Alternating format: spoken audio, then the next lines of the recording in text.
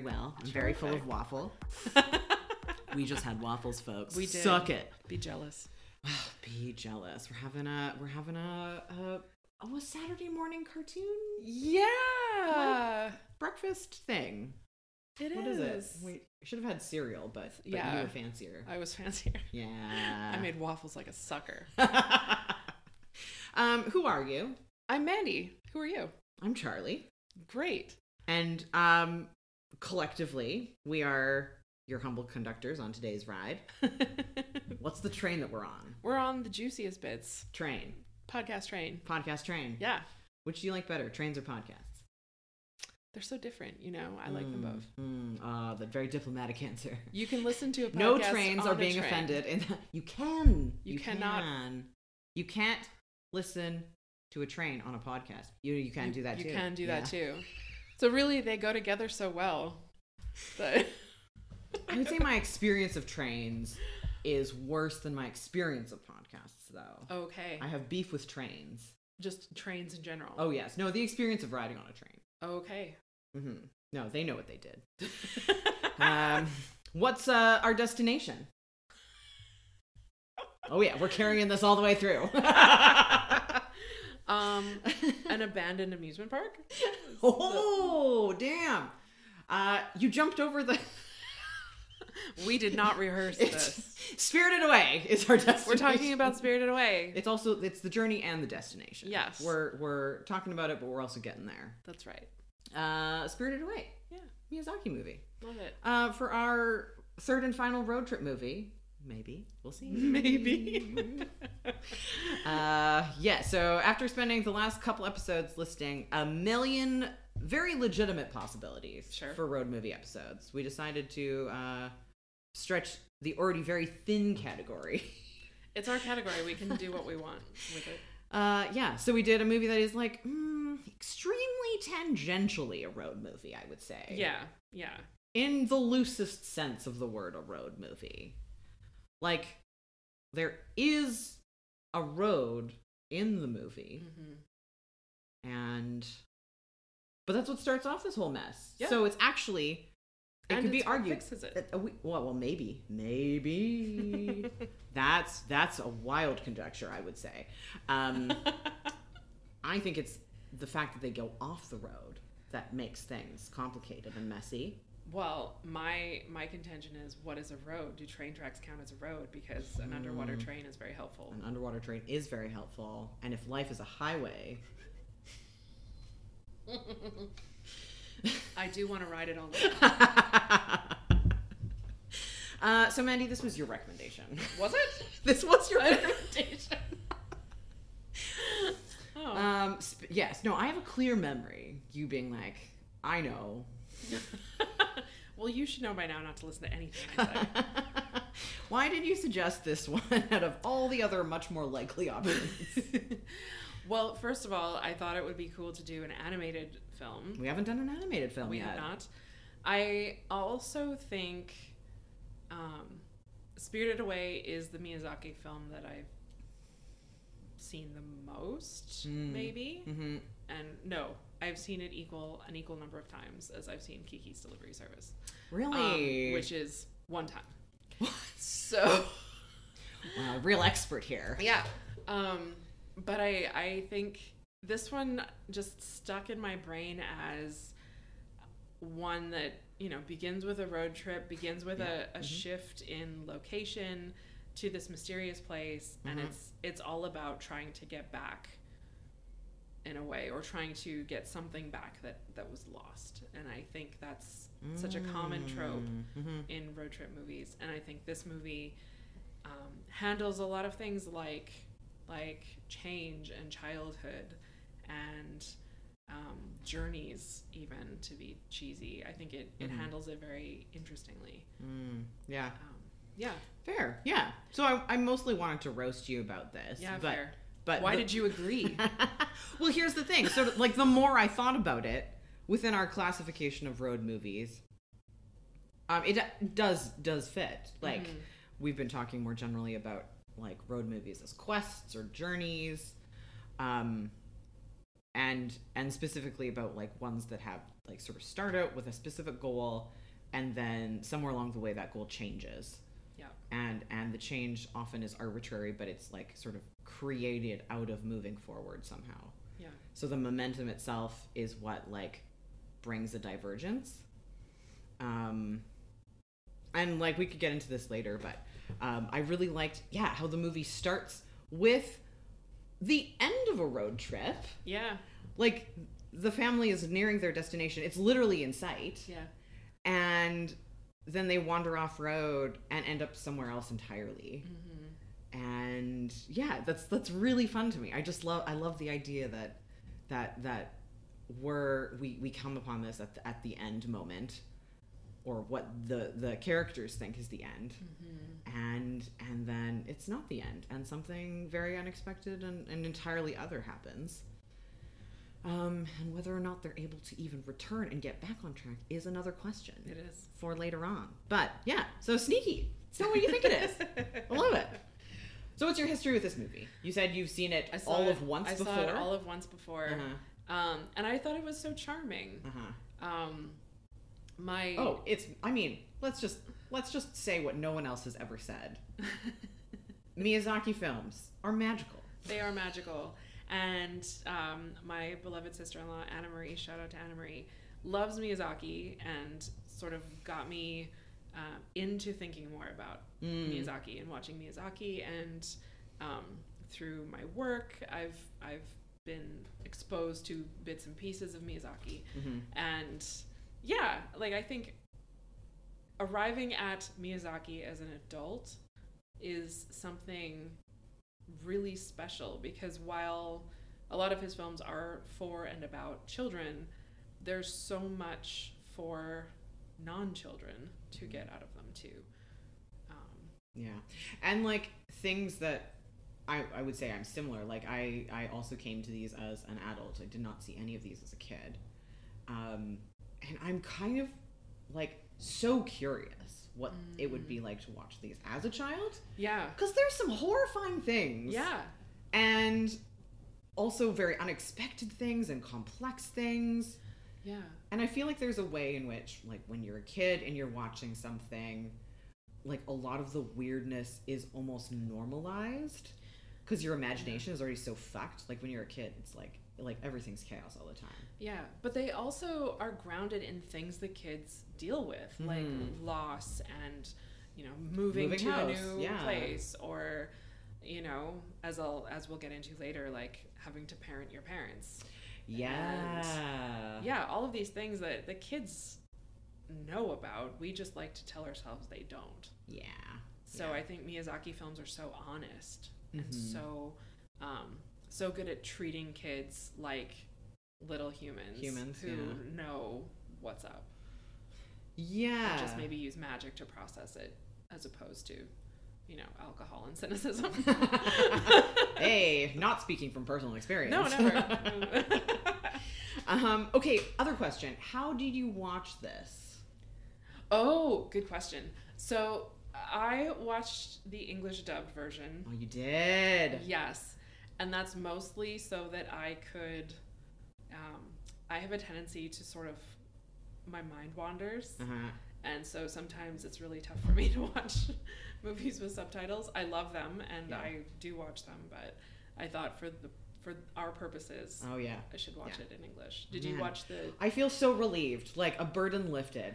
I also watched I always watched Miyazaki with the English dub cast. They're really good. Here's the thing. Okay, so I have a couple reasons, because normally I hate dubbing in like live action movies, because it is just like so off-putting and deeply unsettling for me to see like, a mouth move on screen and then have like something else entirely being said to me. Like it takes me so fully out of it, and it colors the tones, so it's like I'm just watching a bunch of like weird ventriloquism happening on screen. But with animated movies, I feel like it's a little bit of a different bar, because usually animated mouths aren't exact anyways. Right. Yeah. So there's always a bit of the sort of like gum flapping, effect already. So then to add you know, dubbing on top of that isn't too much of a leap beyond. But then also the like English cast versions of these are so good. They're so good. And they have such good people like Mark Hamill and Patrick Stewart. Suzanne Pleshette. David In this Ogden one, Steers. David Ogden Steers? Oh. Who love. Like, amazing. Yeah. So why wouldn't I? Truly. I will say, though, for this watch, I watched it with both English dubbing and subtitles. Oh. And just to, like, compare them as it went on. Smart.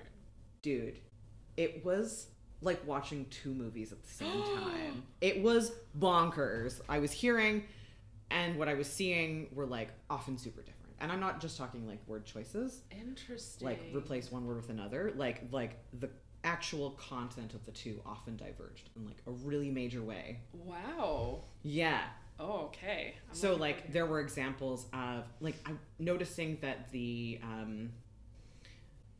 I guess one of the themes that sort of kept coming up was that, like, the subtitles sort of would lean heavier into, like, Chihiro's, like, need to work and work harder. And then the dubbed version would often soften it to make it, like, more, I don't know, gentle or appealing to North Americans who yeah, are like, there children you go. shouldn't work. Yeah. So, I mean, just a good reminder that, you know, all translation is interpretation in some way. Yeah, and that these movies have significant cultural differences that are going to come through. Yeah. So I think the dubbed version isn't actually like a translation; it's a retelling. And the subtitled version, again, didn't check this, but I think the subtitled version might be a bit more of a direct translation. Okay. Direct translation, but like, you know, like an yeah, the story as it was told originally. Yeah. Whereas, yeah, they might have like rewritten it for English audiences a bit, or that makes sense. Softened it, or yeah, Americanized it. Yeah. So yeah, very weird. Very weird. Very interesting. You know what time it is? Time of the month. Time to describe this movie in 4 keywords or less. Yes. Okay. Do it. So immediately I thought of moodiness, especially given the first scene. Yeah. Where Chihiro is just like being a moody tween, like sad that her flowers are dying and like sad about everything. Get over yourself, tweens. I think this movie has a lot to say about parents and parenting. Yeah, magic. Okay. And spirituality. Ooh, good ones. Yeah. So angst, parents, tweens, and spirituality. Magic and spirituality. Okay. Mine were food.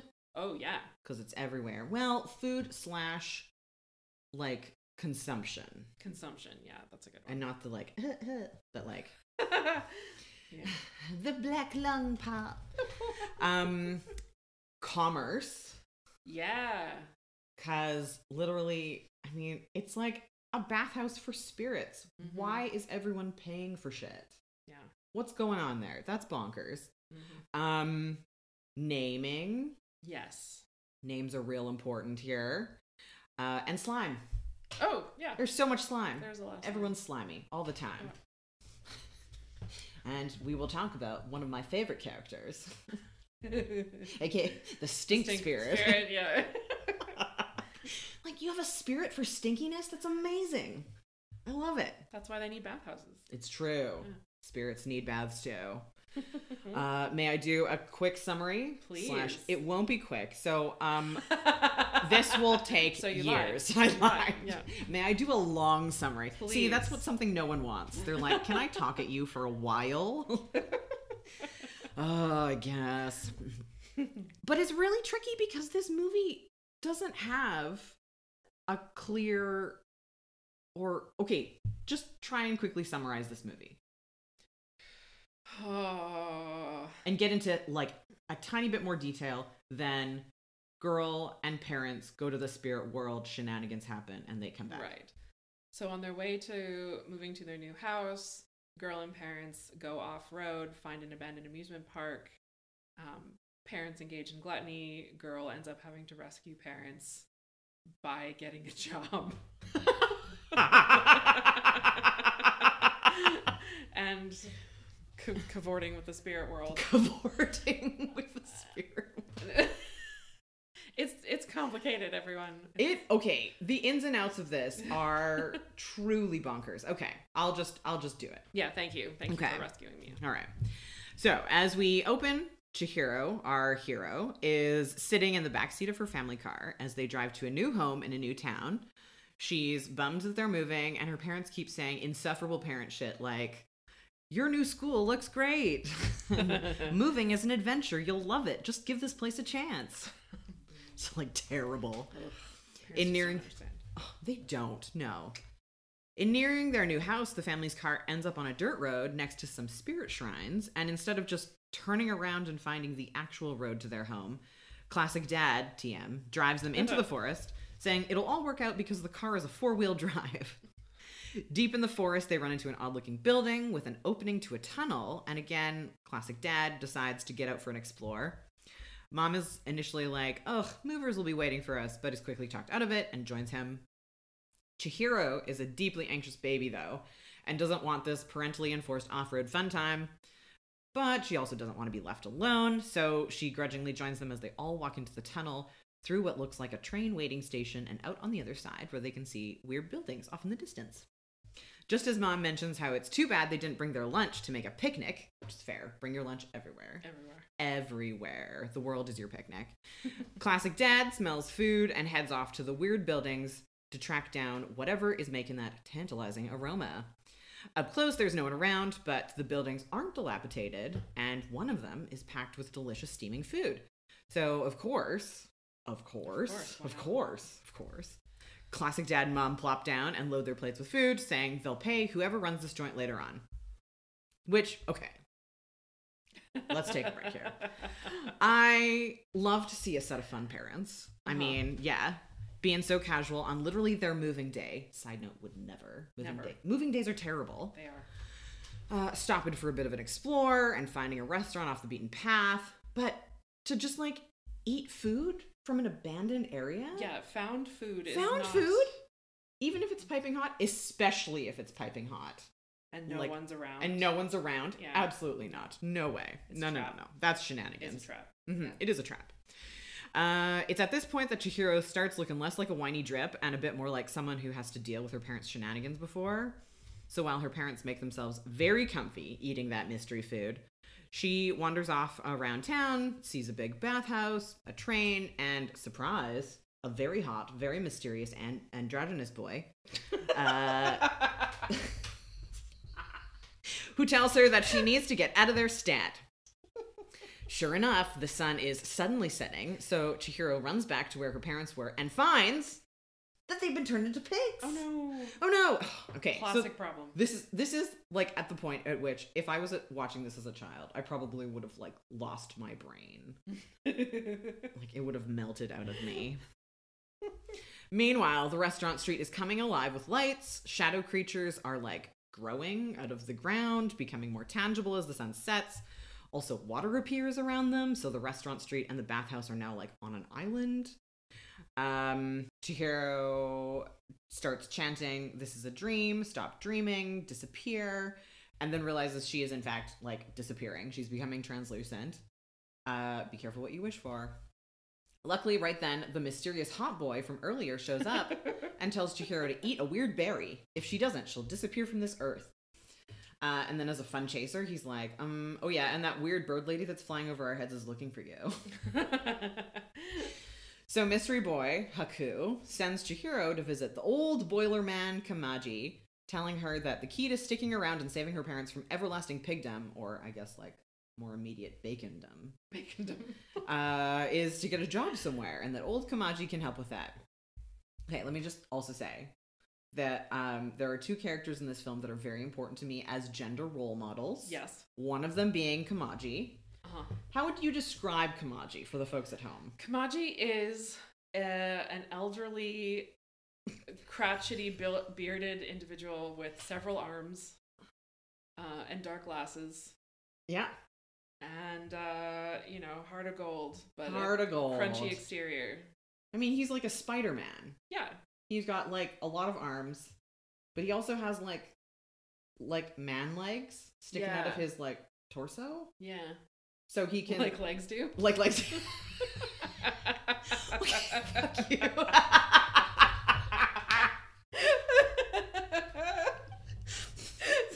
Okay, but it was surprising to me to see them because we spend most of the movie seeing him sitting down in like this little box where he just has like all of his spider arms popping out. Yeah. And then at one point you see him like walking on those spider legs, arms things, and you see his like little tiny like man legs just like dangling. Oh yeah, that's right. It's weird. It's weird. Yeah. It's weird. You laughed. It was a surprise to me. Anyways. So Kamaji powers the boiler for this entire bathhouse, which seems tricky even if he has like a lot of weirdly extendable arms. And his assistants are living soot puffs. Yeah, they're cute. They're cute. That like eating star confetti and also help carry coal one block at a time into the furnace. Chihiro asks Kamaji for a job, and at first he's like, nah, get out of here, which, fair. It seems like he has a very delicate balancing act between his like many arms and his many little soot puff slaves. So he bribes Lynn, one of the bathhouse workers, with a roasted newt. So she'll take Chihiro up to see the old lady who is the owner of the bathhouse / occasional bird woman, Yubaba. On the journey up from the boiler to the penthouse suite, we encounter my other favorite character, Radish Spirit. Yes. My boy, who, let's just say it, powerful transmask energy. Powerful transmask energy. It's so good. And I'm like consistently delighted by the details here. This Radish Spirit has nipples? Yeah, it's true. What Radish Spirit? Or like, Radish? Yeah, like I love it. I have no words for how much I love it. So when Chihiro gets to Yubaba's office, she discovers that not only is Yubaba a terrifying shapeshifter and savvy entrepreneur, she also has a giant baby to coddle. All to say, she has no time for Chihiro's whining, but is still somehow obliged into giving her a job due to, like, I don't know, something that we don't know about, but she's like, gotta uphold my promises. But as soon as Chihiro signs the work contract, like, another big no-no when you're in from out of town. Yeah. Don't eat mystery food, never sign magic contracts you've never seen before. Come on. This is, like... amateur hour. Yeah. Magical Time 101. Yubaba snatches Chihiro's name clean off the page and tells Chihiro that her name is Sen now, and sends her off to work with Lynn, cleaning bathtubs for the bathhouse guests. Because you'd be shocked at how dirty a spirit gets a bathtub. On break, Haku takes Chihiro to see her parents in their pig pen, which seems less like kindness and a little bit more like sadism. And then tells her that they don't even remember being human, so it's up to her to remember who they are, which, yikes. Yeah. They look, I mean, it's impossible. Yeah. No, it's wild. Haiku also gives Chihiro some food that's safe to eat and her clothes with a card in the pocket, reminding her that her name is Chihiro and not Sen, because she's forgotten who she was after Yubaba took her name on the contract. They then have a very quick bummer of a chat about how the whole name it thing is a specific tactic by Yubaba. When she takes a name, the person forgets who they were before, and if they have no way of getting it back, they're stuck there forever. Which is a wild thing to just drop in the middle of this tender moment. Yeah. The fact that every being who's working at this, like, spirit bathhouse has had their identity taken from them. Yeah. With no hope of getting it back or leaving work. Yeah. This is a children's movie. Or even remembering who they were. Yeah. Oh my god, it's horrifying. Chihiro goes back to work and is clearly terrible at everything. Also, she invites a mysterious being called No Face into the bathhouse, that then starts following her around and doing things for her and, like, breathing weird. When a stink spirit shows up at the bathhouse, Chihiro gives it a good extra scrub and pulls out a whole bunch of garbage from its disgusting form, and it turns out to be actually a river spirit. And thanks, the river spirit gives Chihiro a ball of something. Question, we don't know what it is. It's just like, here's a ball for you of stuff. and then flies off. Here's a ball of stuff. Yubaba is just thrilled because she somehow knows that this river spirit is like loaded, so that bill is getting paid. And then at this point, No Face gets the idea that people will like it if it gives them gold. So it starts sprouting gold from its hands, and then eating everything / everyone in sight. You know, like normal sad boy shenanigans type stuff. Yeah. While this chaos is happening, Haku flies up. Oh yeah, he's also a dragon, by the way. In a paper bird swarm. And a lot of switcheroos happen, but the long and short of it is Yubaba has a twin sister who pretended to be a paper bird. You know what, it's fine. We'll just accept that Haku stole something from this other spirit and has to be saved by Chihiro, who gives him some of the river spirit's gift in order to heal him. She then also gives a very bloated No Face the rest of the river spirit's gift. So it can expel everything at 8, including people. Don't worry, they're fine. Then Chihiro and No Face take a cool train trip to visit Yubaba's twin sister, who is somehow back at home, and they've got to go visit her. It's weird. Who turns out to actually be quite nice underneath it all, even if she can't help Chihiro or her parents. Haku then shows up at the sister's house to take Chihiro back to the bathhouse, and as she flies on his back, she remembers that he's a river spirit and gives him back his real name. We're all very happy about it. When they arrive at the bathhouse, Yubaba is cool to let Chihiro's parents go if Chihiro can identify which pigs they are, which seems like another trap. And now Chihiro's like, none of the above, and she's correct. Haku walks her to the corporeal world, telling her that her parents are already waiting for her on the other side. Sure enough, Mom and Dad are waiting for Chihiro by the old train station building that they entered at the beginning, and they seem to have no memory of what happened, or they're just like fully blocking it. That it's a trauma. Is a fair response too. Yes, full disassociation. And they're berating Chihiro for wandering off when they should be at their new home by now. But, that's their fault. They wandered off. They did this to all of them. Yeah, come on. Yeah. And then when they get back to their car, they're shocked to see it buried in an overgrown forest covered in dust. Thinking someone's playing a trick on them, they drive away, back down the dirt road. The end. And, this is possibly the most ominous end for a child's animated movie. It's also where are the movers? Where's their stuff? Yeah, how much time has passed? They're dead? Exactly. Yeah. Has it been days? Has it been years? Do they even have a home to go to anymore? What's happened? Oh my god. Yeah. So upsetting. I was thinking maybe we should just jump into talking about the road trip connections right now and then go into random thoughts. What do you think? Sure. Yeah. Because we're sort of ending on this return of the road trip moment, right? What were your thoughts and connections on how this more tangibly plays into road trip stuff? Well, I think as we saw with The Green Knight and Thelma and Louise, this movie involves a significant detour. And a slight change of plans at every turn. Yeah.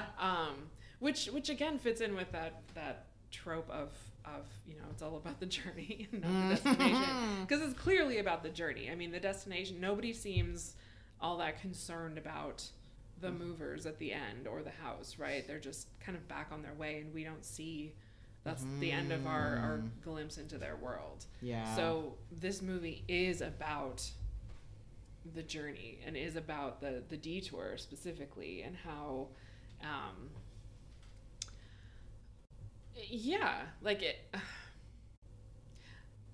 I mean, it's also a metaphor in so many ways for... In what way? I mean,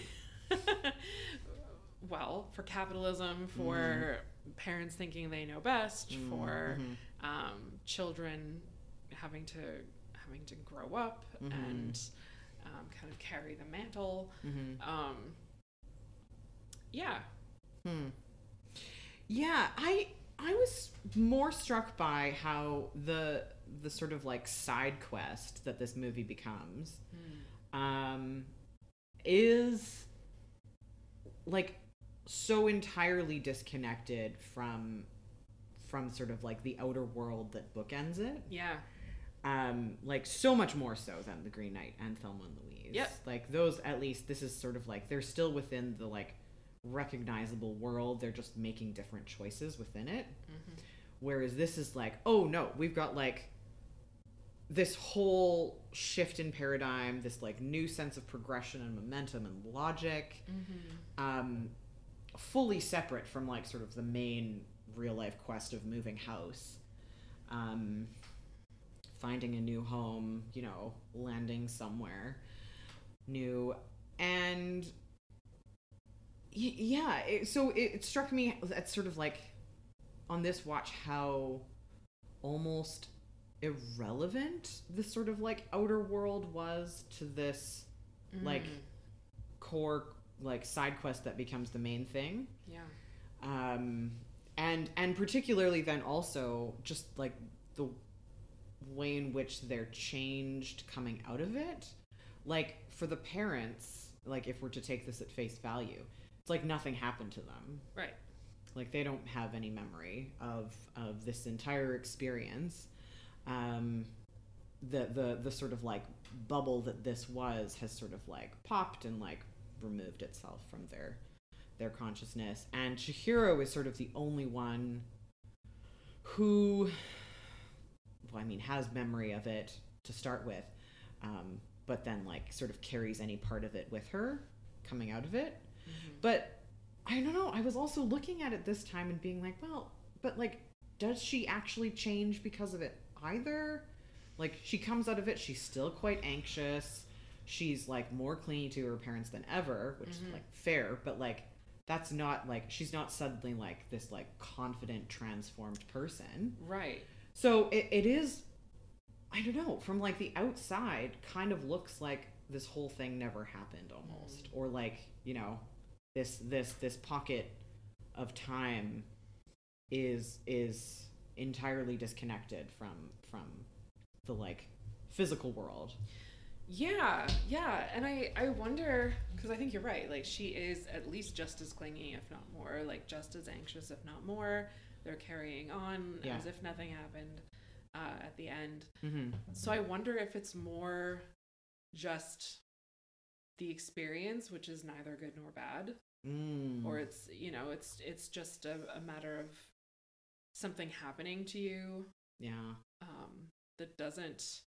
Yeah, it's not really about transformation. I mean, it's about transformation for the parents maybe, but they don't even remember that, so it's not formative. Yeah. Yeah, it's more a chance for Chihiro to have to step up and save her parents instead of just purely relying on her parents for protection. But then as soon as she has them back, yeah, she's things are kind of all in their rightful place. Yeah, like the status quo resumes.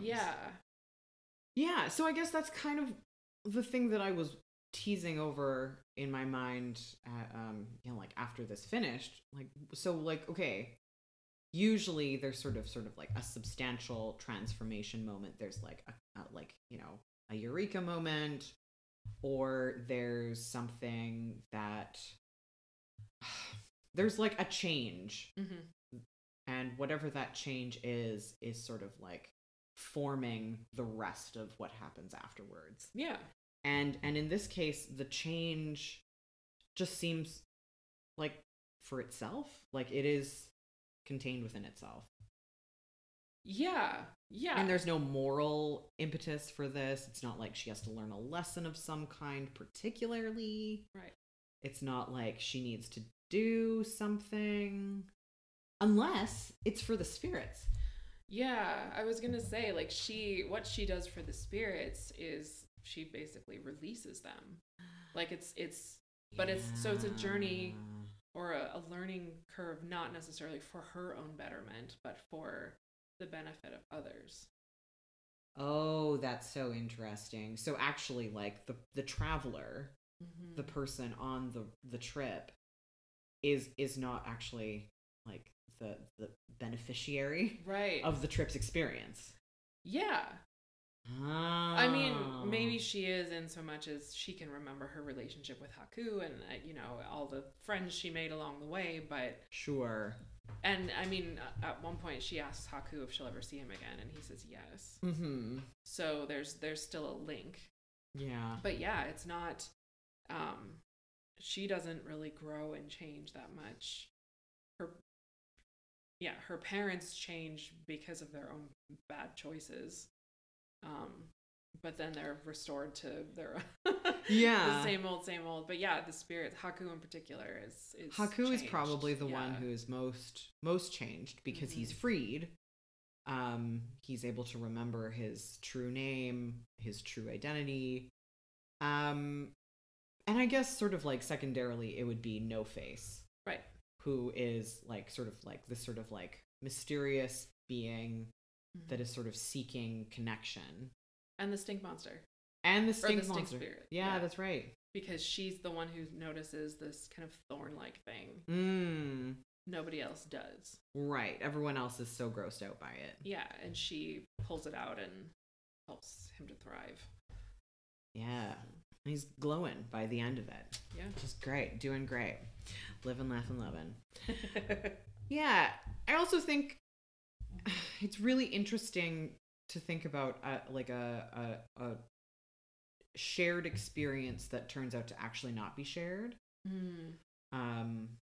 Like Chihiro goes to this spirit world with her parents, and then the fact that they don't remember anything about it is also like a very oddly isolating moment. And I don't quite know what to do with it, but that was also a thing that struck me on this watch, was how this is sort of like a community experience, but in the end she ends up sort of like almost more isolated in her relationships. Like she does a lot of work when she's there to sort of like bridge and make connections, but then once she's out of it like is almost worse. Well, and I think I'm not sure if there is a direct Japanese connection to this, but I was really struck at the end when Haku, when she's leaving, he says don't look back. So we get that sort of Orpheus, Eurydice, don't look back at the underworld. Or there's a Bible story. I was going to say about, biblical connection, Lot's wife. Too. So presumably there's also a Japanese folklore connection, but it's like, you cannot take this with you. You can't even look back in acknowledgement that it happened. Right. Yes. Oh my God. Such a good point. Yeah, and like how devastating that is to have such a like major experience and then have it sort of rendered inaccessible to you. Like even in something like Thelma and Louise, like they at least have each other. Yeah. And the Green Knight, like Gawain has the Green Knight. Like they're sort of like those two like who have shared this and have some sort of like mutual understanding. There's validation. Chihiro has no validation when she leaves. None. Yeah. Yeah. So all of her like companions and travel buddies are useless. Yeah. And the people who got to know her for who she is, and the people, like people who saw the best of her. Yeah. Yeah. That would be devastating. Oh my God. Yeah. Brutal. This is a children's movie. Why is it such a bummer? It's also very beautiful. It is. Okay.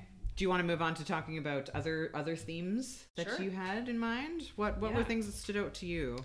So I was really struck by,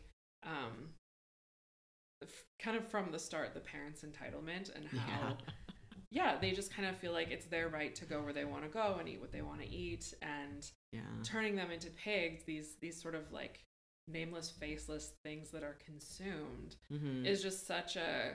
That consume and are consumed. That consume and are consumed is such a loose metaphor for consumer culture and just how we turn into what we consume because we just can't get enough. We can't satiate ourselves. And the fact that this bathhouse even is a business for spirits, and there is a bottom line, and for Yubaba there's a bottom line, and owning people and taking away their identities. It's built on exploitation. Yeah, the spirit. It's completely built on exploitation. Spirit capitalism. So I thought about that, and I thought about how, as a kind of dovetailing with that, is the need for Chihiro to rescue her parents, because she does not buy into, free mystery food on the side of the road. And so because she resists that, it becomes her responsibility to start saving everyone. And how unfair that is to put that on a child, and to put parents' entitlement at the cost of their child's well-being. Yeah, like it's a common thing, right? We do exploit children, and we do tend not to think about how we're them as separate beings apart from their parents. Yeah, and how our greed and want oppress other people. Yeah, who our consumption is, it requires the oppression of others, right? And taking what we are not entitled to.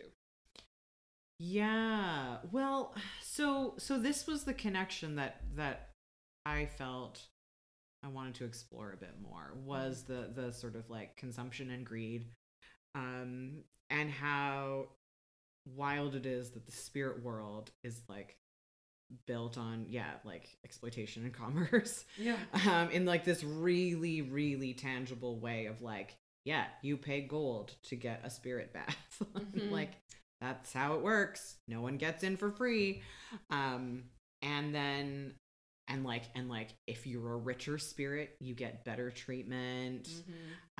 If you're like a poor spirit, like the stink spirit, at first they're like, oh, that dude can't even pay, like, don't even let him in. So you can get turned away.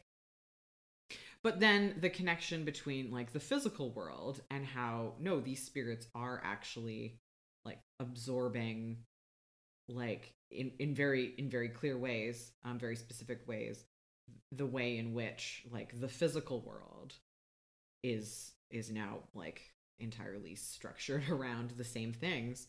So like the stink spirit is a river spirit that like the river has been loaded with shit. And so it is just like this disgusting ass river because it has been loaded with garbage. And so the freeing of that is the removal of all of the pollution and garbage in it, to make it, like a beautiful dragon again. That the child has to then clean up. That the child has then like, and that everyone else is like, oh, it's not worth it. Stop doing that. You're giving it the best stuff. Don't do it. Don't give it more clean water. Don't take that thorn out of its side. It's not paying for that. That's extra. It's very much like how you appear is what you're worth.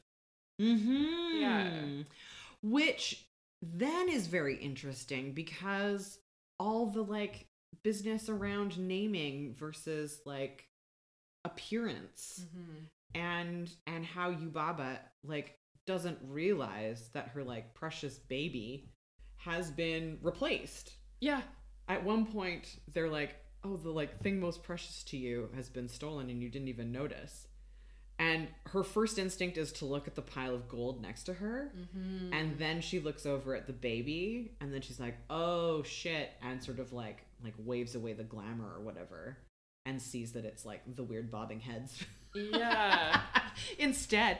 But like, so even for someone like her, who like deals in identity theft and using like people's names against them as sort of like the true way of holding on to something, even she is fooled into using like appearance as the only way of navigating.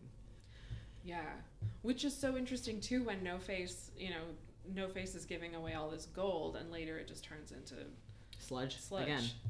Like, it's not real, it's just so much sludge, ephemeral. It like, so all of these people yeah, so it is this like the surface of the thing that is most easily manipulated. But then it's also the thing that's like most relied on even by people who know better. Yeah. So yeah, like interesting intersection between environmentalism and capitalism and, you know, like our most essential selves, essentially. Yeah. And just how easy it is to just forget who you are in favor of consumption. Just making it through the day, getting through another day's work. Yeah. Just putting up with it. Ugh, devastating. It is. Have a mental breakdown right now. Well, and also conversely, the way you treat something, and like, so it goes both ways. The naming thing, you can use it both as a damaging tool, as a way of exploitation and control, removing someone's autonomy from them. But then it can also be a way of like making someone better. Yeah. So I was thinking how in the end, like when Chihiro goes to visit Yubaba's sister, Zeniba, it's too similar. You can't have twin names that are basically identical. Come on. That's just cheating. They already look identical. Come on. I'm going to call her Joe. Anyways, goes to visit the sister. The sister turns out to be much nicer than Yubaba and tells Chihiro, "Oh, call me Granny."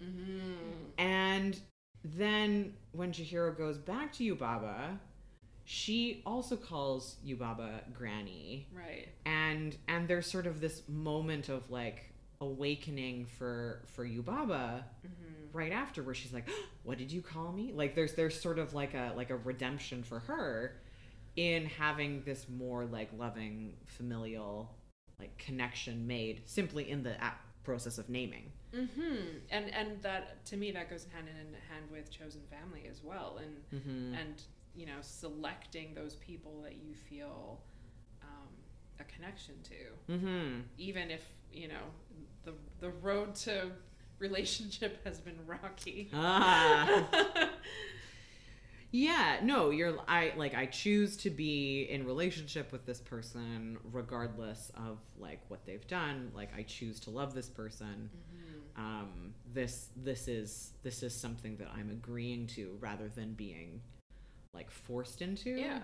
Or something that's just sort of happened to me. It's a way of reclaiming autonomy and building community at the same time. Yeah. I think one more thing I want to say, just kind of in that vein, is how interesting the concept of labor is in this movie. Because, as Haku says, the key to Chihiro being able to rescue her parents is her being able to get a job. And this small child has to beg several people to give her a job, even though, like, she's worked to the bone when she gets a job. Like, there's work for her to do. But everyone's very busy. But the fact that the key to rescuing your overly consumptive parents is child labor, I think is very interesting. And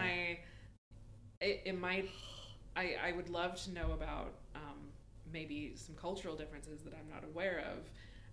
But I'm pretty sure it's not a normal thing for little kids to get jobs in Japan. but yeah, I think it's a larger cultural commentary. Yeah, I just found it so interesting that the backbone of this rescue strategy is labor, and having to Chihiro having to not only get a job but beg for a job. And then also like consistently have to like prove herself. Yeah. Because then there's also all these adults that she's working with that are like, "Oh, you're an idiot. You don't know how to like scrub a bathtub? Like what's wrong with you? You don't know how to scrub a spirit bathtub? What?" It's just like, so they're constantly being like, you're the worst. And employees have to pay to do their jobs as well, which is very wild to me. Yeah. Like, they have to get these tokens in order to run water for the baths. Yeah. And at one point, No Face gives Chihiro a whole bunch of bath tokens. A whole bunch of these tokens.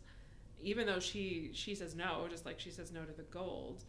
But it's like No Face they know, like, you're going to need these. And she uses them to wash the stink spirits. So, yeah, it's just so unlike anything that I know. Just having to not only beg for a job, but then to pay for the privilege of working. Yeah. Yeah, it is like, it is wild to think about. And to think about, like, your entire life being this, like, you don't leave the bathhouse. Like, all the other workers sleep there during the day, eat there, and work all night, and that's the life. And that's, like, sort of, you know, an indefinite thing. Like, it's not unrealistic to think that they're just, like, there as long as the spirits are there for, which is forever. Yeah. So yeah, this sort of like indentured servitude. I was just gonna say, it's indentured servitude. Yeah. Yeah. And what's also weird to me is that Chihiro is clearly the only human. Right. So that also made me wonder where these other, like, laborers come from. And if they're, like, spirits that have lost their way, or something else, or, like, humans that have sort of been there so long they've lost the stink of humanness on them. You know, like what they originate from. Yeah, because I know some of them are referred to as frogs, even though they look kind of like... I mean, there are also frogs. There are frogs, but there are also humans who kind of look like they may once have been frogs.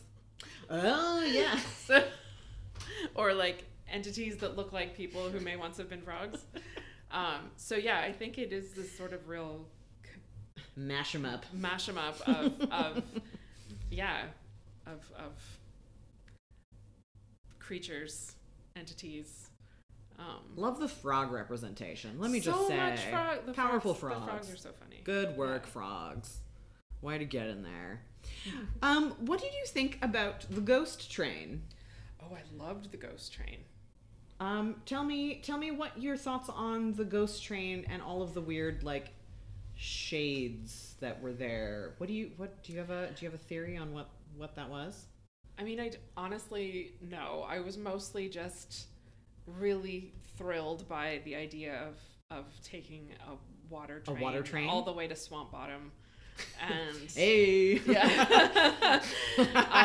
And just the sort of, I love that Chihiro invites No Face to come with her, and that they are able to sort of overcome the awkward No Face eating everyone situation. I mean, it, like, returned everyone eventually. Yeah, well, and it just, to me, that was just such a nice time of separation from, you know, Yubaba and the bathhouse and the chaos, and it just gave them a chance to bond and to sort of see the world from a different perspective.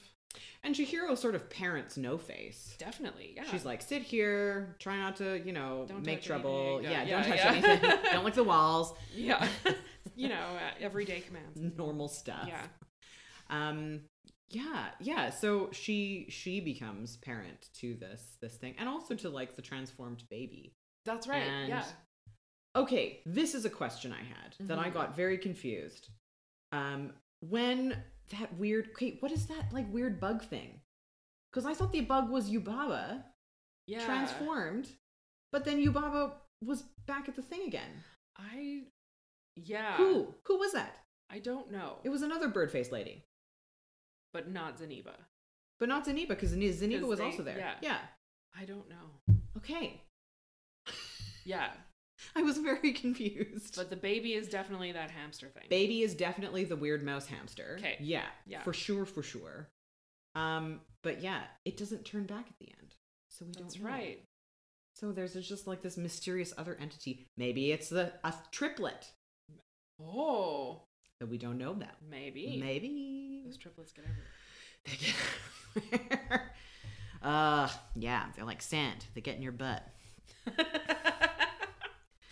Man, I think the train trip was particularly very magical for me. I actually rewound it this time watching it and just like wanted to like, soak it in. Oh, I love it. It was so beautiful. And just the concept of this train like riding on water. Yeah.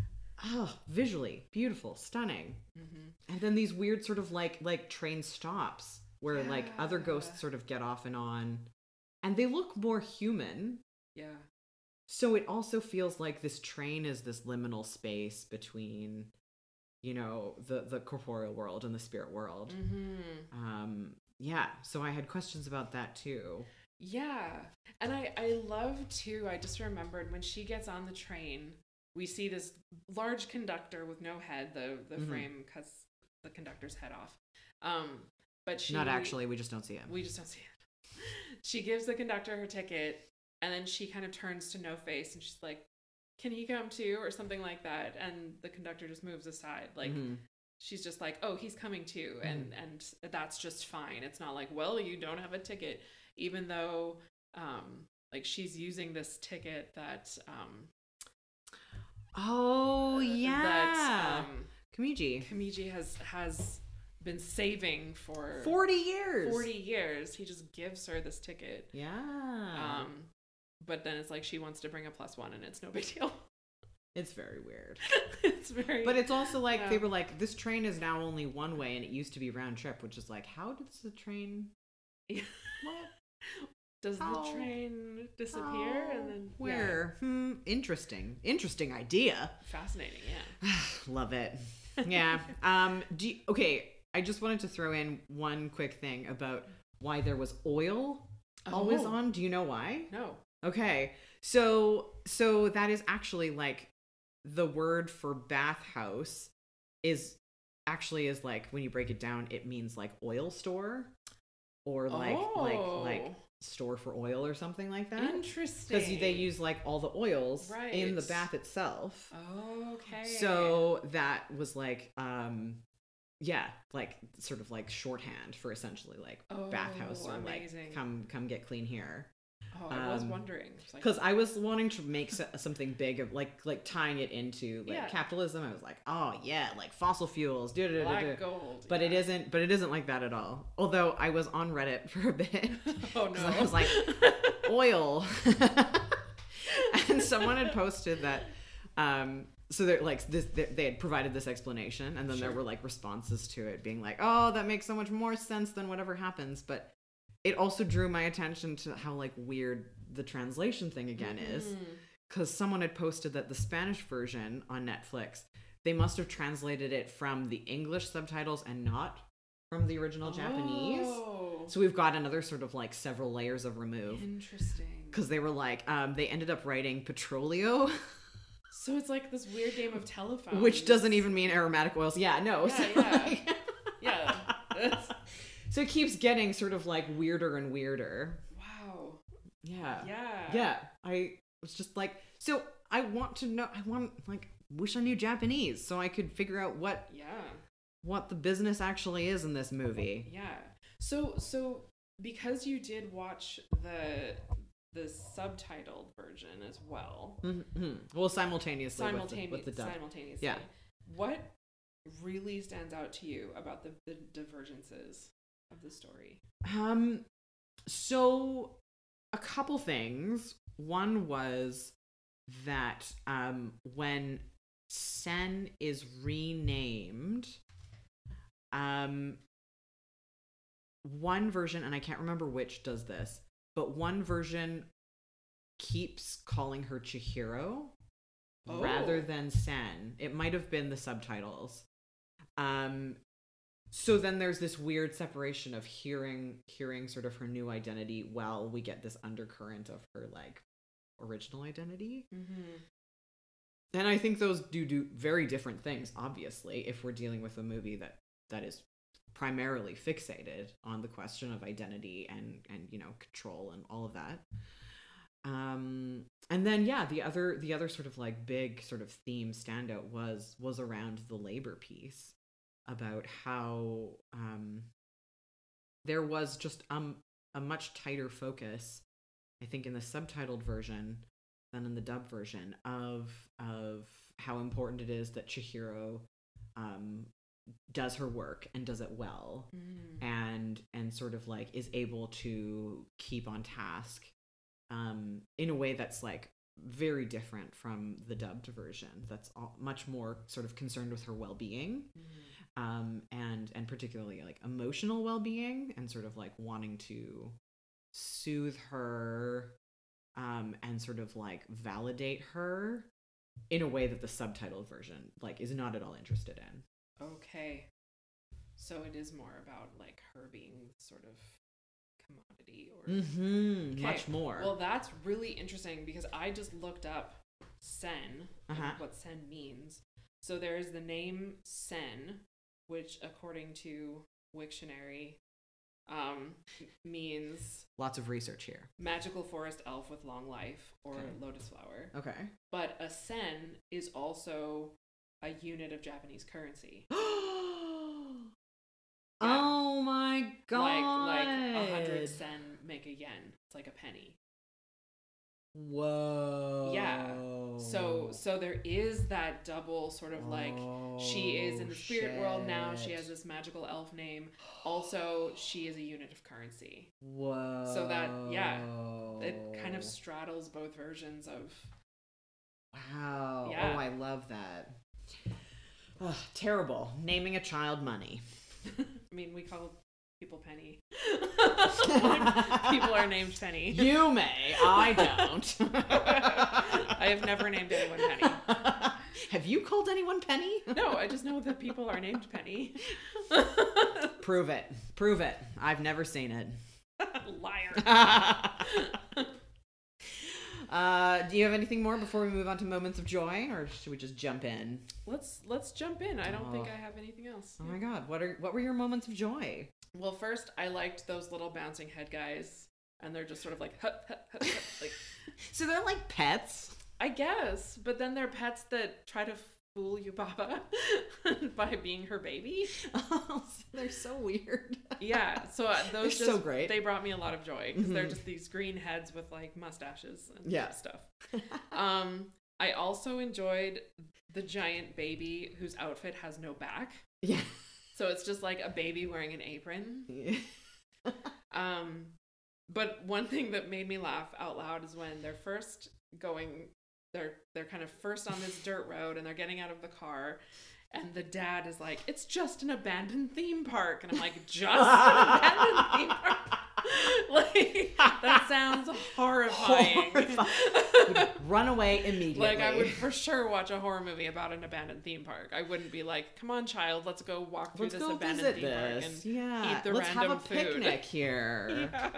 Oh my god. So it's nothing. It's just an abandoned theme park. There was a lot of like the dad being like sort of answering a fear with like a thing that seemed entirely something worse. Yeah. Yeah. Like what? Yeah, this dad is out to lunch. He does not know what is going on. Yeah, he's not great, but yeah. Anything else? Nope. Okay. So I had several also moments of joy. Obviously, Radish Spirit. Sure. Was super great. Bobbing Head, super great. The fact that they called the Stinky Spirit an extra large stinker. Love it. My favorite.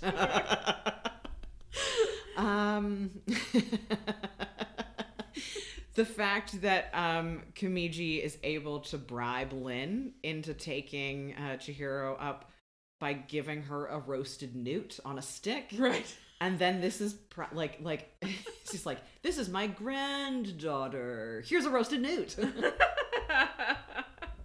Who could do that? It's a great, misdirect. Loved it. I also loved that Yubaba's door knocker is her face, and it like insults guests even before they walk in the door. Yeah. So she's like, "You're good for nothing. Get out of here. All right, come in." Just the power powerful thing. I want that for myself. Yeah. And then also the moment when Yubaba goes to Big Baby, who's buried under a bunch of pillows, and like specifically like wakes him up to like kiss him on the forehead, and then is like, go back to sleep. It's like, oh my god, that's what I do to my cat all the time. I'm like, oh, I just want to kiss you. Okay, go back to sleep. My baby. Yeah, it is very. She has big cat mom energy. She has big cat mom. Yeah. It's like, I love you. Okay, go back to sleep. Wait, one more. Ooh. Yeah. Oh, I just can't get enough. Yeah, I related very much. Yeah. Very familiar. Movie connections? Do you have any? What's your favorite Miyazaki movie? Because I've seen so few, I mean, I think this one. This one, yeah.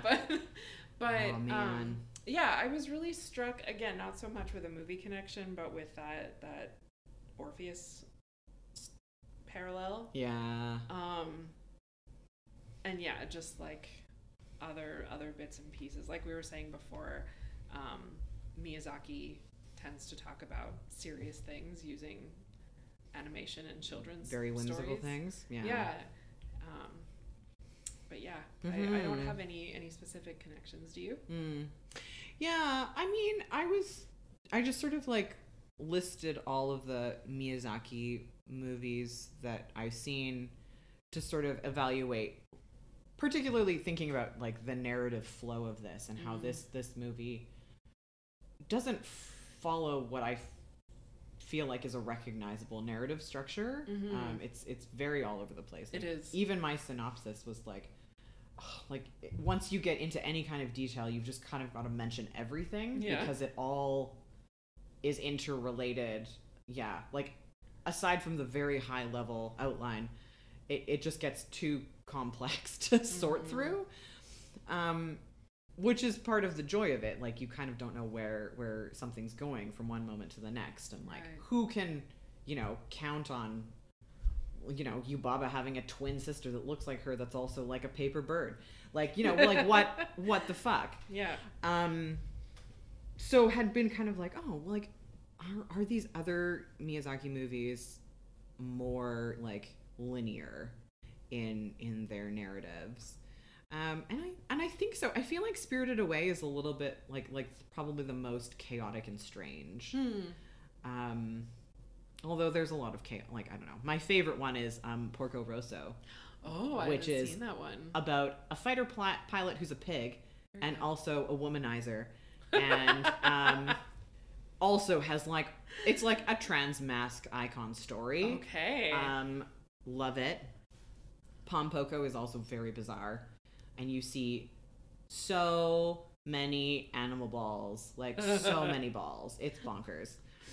So you recommend this? I highly recommend it. Run, don't walk to watch this. Yeah, so I don't know if there's a larger point in this, but just thinking about stepping outside of what I understand as sort of recognizable, 3-part act narrative structures, into a different kind of pacing. Yeah. And sort of like, letting go of expectations in favor of the experience. I love that. It was really great. What did we learn? And juiciest bits, juiciest butts. We have a number of butts to choose from. I mean, I think you know my butt choice, but there's also some other butts that could be options. I mean, that baby butt is just hanging out there. The baby butt is a big old baby butt. Yeah, it's a big old is baby it butt. Inappropriate if we objectify a baby's butt? But this baby is it is a big baby. It's not real. How dare you? Crucially, it's not a human baby. So, it's a spirit baby. Yes, so we can... So we don't know how old this spirit baby is. Yeah, exactly. So the age of consent is whatever. Yeah. It's like Kirsten Dunst in Interview with a Vampire, right? Yeah. It's okay. Yeah. She's an old underage child. Yes, indeed. All right. Well, so mine was obviously Radish Spirit Butt. Yeah. Oh, Radish Spirit Butt is also very great. Very good butt. Yeah, very good butt. Oh, yeah. Yes. Also, we get some good shots of the dad's butt. Yeah, less good butt though. Less good, but it also isn't naked. That's true. So we can't actually evaluate it against radish spirit butts and baby butts. That's correct. Because those are both pure butt. Yeah, just hanging out there. Hanging out there. Yeah. In the breeze.